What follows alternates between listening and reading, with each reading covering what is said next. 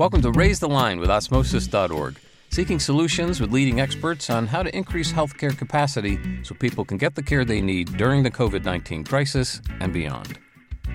Hi, I'm Shiv Gaglani, co-founder of Osmosis. Today I'm delighted to welcome Esther Dyson to Raise the Line. Esther has decades of experience as an advisor to and investor in companies in a wide range of sectors, from education to healthcare to information technology. A few examples include 23andMe, Omada Health, and BAMF Health. She's also the executive founder of Wellville, a 10-year nonprofit project dedicated to demonstrating the value of long-term investment in health and equity, with a focus on childhood development, diabetes, and mental health support. Currently, Wellville is working in 5 small communities throughout the U.S., including Muskegon, Michigan, and Spartanburg, South Carolina. Esther has a strong interest in space and is the first guest on this podcast to have earned a certificate of completion from the Yuri Gagarin Cosmonaut Training Center.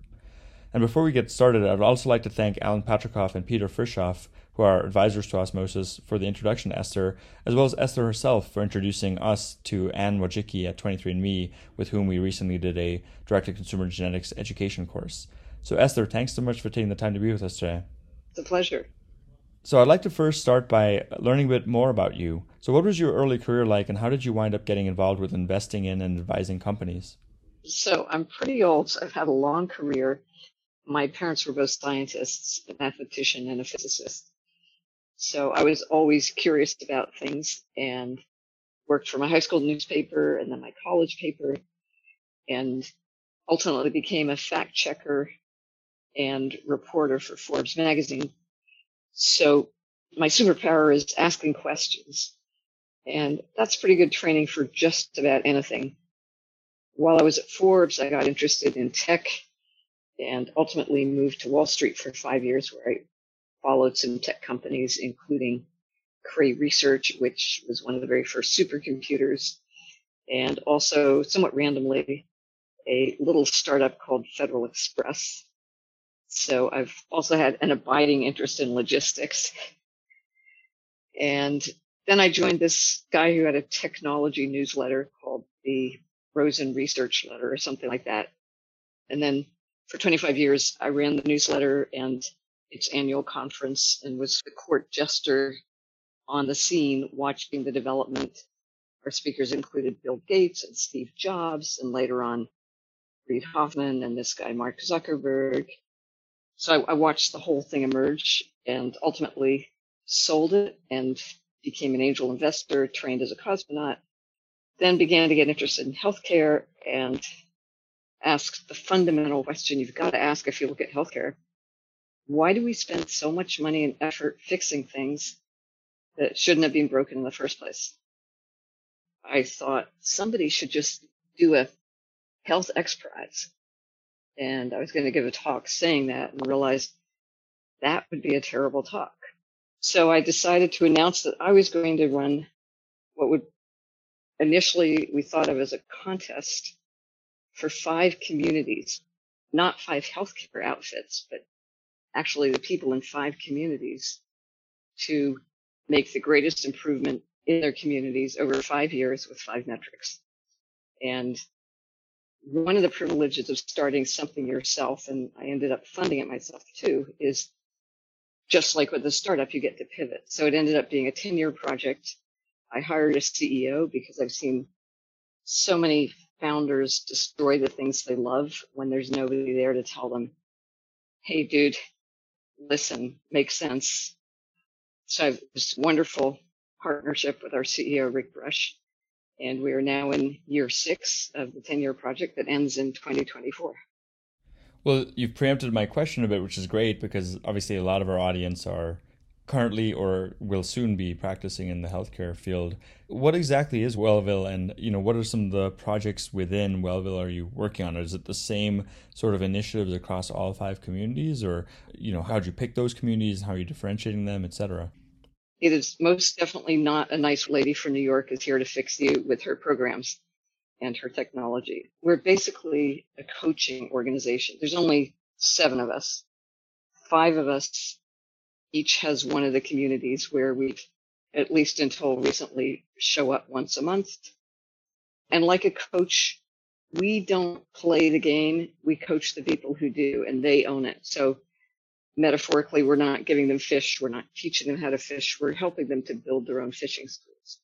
And that kind of long-term change where you're actually improving people's lives from the start, ideally working with kids, takes a long time, which is why 10 years is necessary rather than a luxury. So each community is different. They're all under 200,000 people.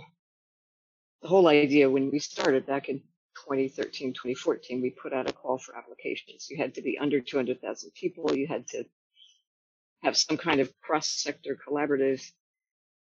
And you had to have a community that was a discrete community. People lived there, worked there. They weren't commuting in and out. And they sort of felt this was their home. And so you could address the community rather than, for example, a population of people with a certain kind of cancer or some subset. And we were looking not just for diversity within the communities, but diversity across the community. So it wasn't the best 5, but the best group of 5 from which you can learn, in a sense. To our amazement, we got 42 communities that applied. So in the summer of 2014, Rick Brush and I spent most of it visiting 10 of the communities and ultimately picked 5. So that's how it all started. And of course, we thought we'd have these 5 metrics and everything would be orderly. And of course, it wasn't like that at all. It's much more like raising children than building a barn. And we just got to work trying to be useful. And we've learned, as you can imagine, a whole lot. And our goal ultimately is to help the communities with their goal, which is to become healthier and more equitable places, but also not to scale by doing more communities, but to scale by inspiring other communities to do the same thing. We applied to the MacArthur Foundation for one of their amazing grants and of course didn't get it, but it was a useful process. And one question they asked was, why are you so special? What are your backgrounds? The usual, we want the bios. And in a sense, the better we are, the less valid our mission is, because our fundamental premise is you can do it for yourselves. You don't need a bunch of outsiders. You can develop your own community affordances. You can have your own parents connect better through the schools. Yeah, this has to be done by the community. It can't be done by a bunch of benevolent outsiders who show up for 2 years and then leave. And as you can imagine, a lot of people in the communities were very skeptical. Yeah, we've had people come in before and told us what to do, and they paid us to do it. And then when they left, it was over. So we're trying to help them build this for themselves. And that's tremendously satisfying and not a very quick thing to do. But we're beginning to see these different institutions emerge. We're beginning to see people think more ambitiously and more accountably. And I was just in Muskegon, and I can tell you a little more about that. It's not easy, but people want things to be better, and if you help them believe in themselves, they can be. Yeah, so going into some specific examples, I mean, right before we started this podcast, you were talking about some of the work in Muskegon, about helping underprivileged teens, educating them about their health by getting them involved, measuring their own glucose with continuous glucose monitors. Can you tell us a bit more about that as one example, and how did it start? How are you going to measure success, and anything else you want to share about that initiative? I will do that with pleasure, but I have to put a whole lot of caveats on the beginning. The reason I'm thinking about it so much is that I'm in the middle of editing our study proposal for what amounts to a non-clinical trial that we're presenting to Abbott this week or next, asking for glucose monitors for probably on the order of 40 to 50 kids. And the way it started was diabetes is a huge problem in our communities, as it is across the country. And I kept on thinking, what I'd love to do is give every second grader a continuous glucose monitor, because second graders are really curious. They'd love to see this stuff. And it's just so much more interesting than some kind of textbook. And second graders don't actually learn about blood glucose anyway. So that was just one of my crazy ideas, which, as I mentioned, is why we have a CEO who is a little more sensible. But then I was at the Boys and Girls Club in Muskegon, and I saw one room where the kids were making presentations to one another. Another, they were drawing and doing art. And those were both great. And then in the third room, they were watching a video and falling asleep. And the video was a science video. And that continuous glucose monitor idea came up again. And I thought, long story, talked to somebody at Abbott.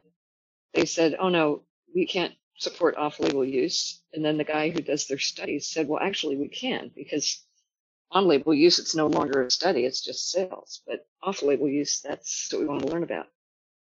So the basic idea is give the kids 4 weeks. The glucose monitors last 2 weeks, 4 weeks, 2 glucose monitors apiece. And of course, spares in case something goes wrong and so forth and so on. And we've assembled a bunch of people in Muskegon who will actually do this. It's hosted at the Boys and Girls Club.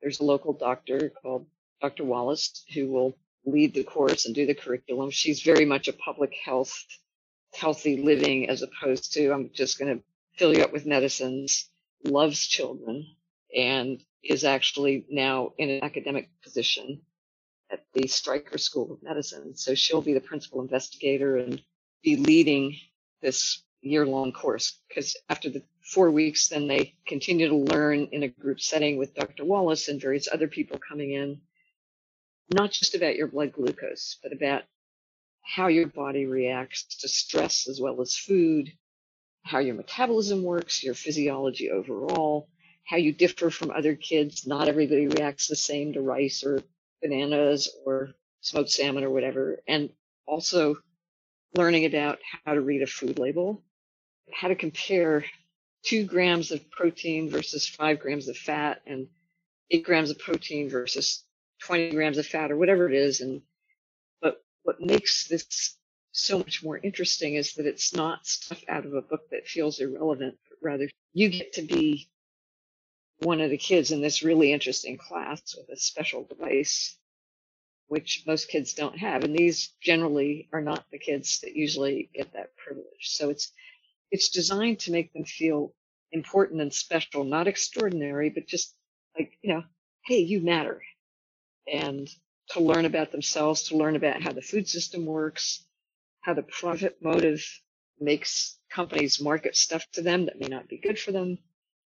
And then in June, they get another 2-week stretch with the continuous glucose monitor and see if their eating behaviors or their blood sugar has changed. But we also want to see what they've learned.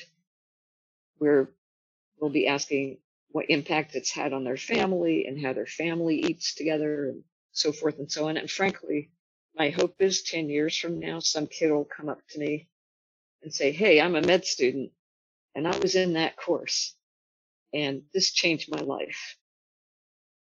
So that's this is not what we're doing in every community. It just kind of emerged because Boys and Girls Club was there and Dr. Wallace and all these other things. But it's the kind of thing that I think this is how education should work. It's people who are curious and who learn from the reality around them, not just from the books, and who get help in understanding how the world actually works, which gives them a sense of agency. And who knows what happens next. I love that. I mean, I love that for a number of reasons, and especially now because of all the issues we're seeing in our day-to-day lives around, people not understanding, not having a good sense of health literacy. Everyone who goes through this doesn't have to become a doctor or a scientist, but if they have a better understanding of health literacy and why they should, take vaccines, or what a low-carb diet is or low-fat, how they differ, these things can really add up and make it so that we don't need to raise the line as much and have as many healthcare professionals. Most of this health advice, you don't see the immediate impact.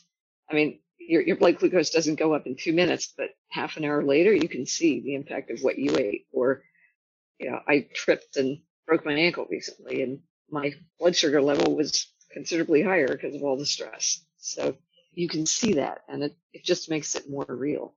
But again, caveat, we still haven't gotten the approval from Abbott. So maybe by the time this podcast comes out, you can add an epilogue or something, but that is our plan.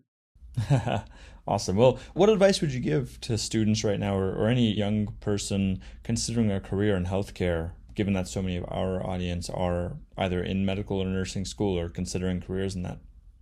It would be bless you and study hard and remember who you're doing this for, which is, in a sense, yourself, because it will give you a sense of purpose that will make your life matter both to you and the people around you. And it's hard, but it's worthwhile. People who are happy aren't happy because they're sitting around being happy. They're happy because they overcame challenges and accomplished things. And as a medical professional, that's what you'll be doing.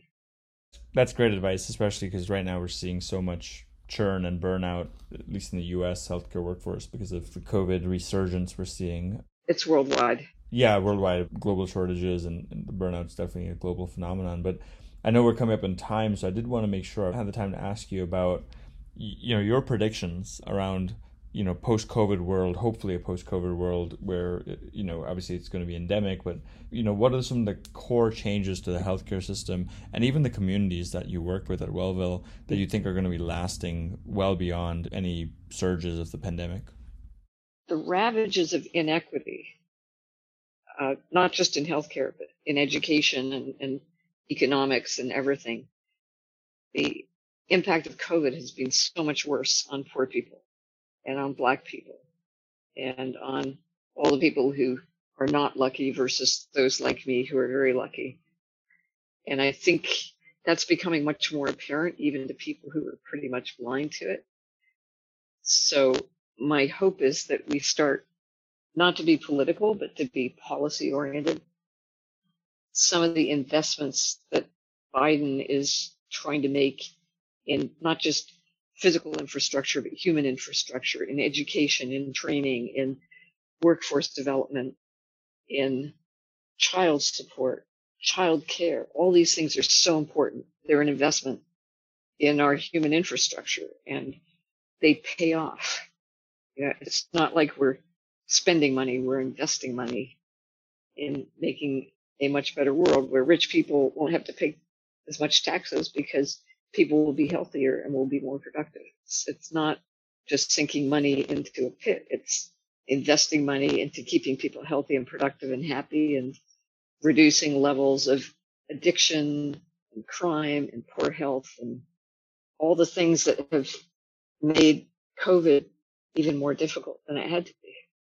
Yeah, that's a recurring theme that's come up with our guests. I mean, I'm thinking back to Christopher Chen of Chen Med, who shared some very sobering and interesting statistics about how not just life expectancy, but other measurable health and economic indicators vary so dramatically by zip code, especially because they serve a Medicaid population in underprivileged communities, sort of like the ones you've mentioned with Wellville.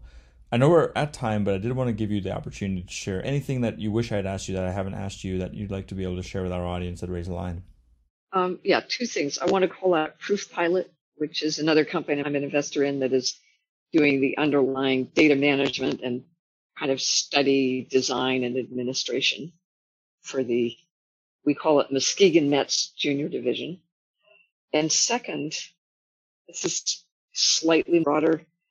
Addiction is the disease of our country right now, and it's not just addiction to drugs. It's addiction to sugar. It's addiction to short-term profits.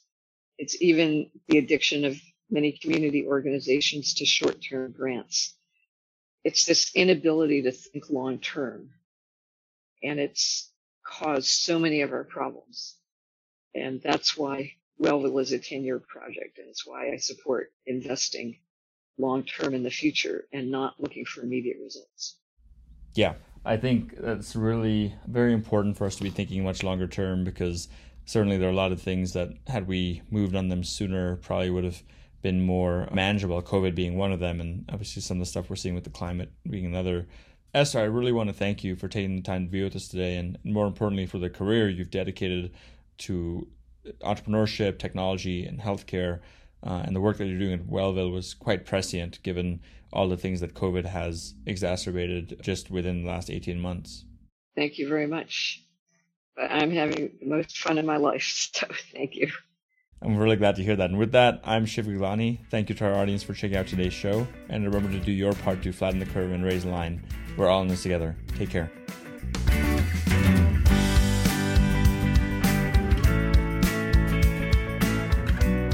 more information on how you can help raise the line and flatten the curve, go to osmosis.org/COVID-19. If you like this podcast, please share it on your social channels. You can also subscribe to the series and check out all of our podcasts at osmosis.org/raisethelinepodcast.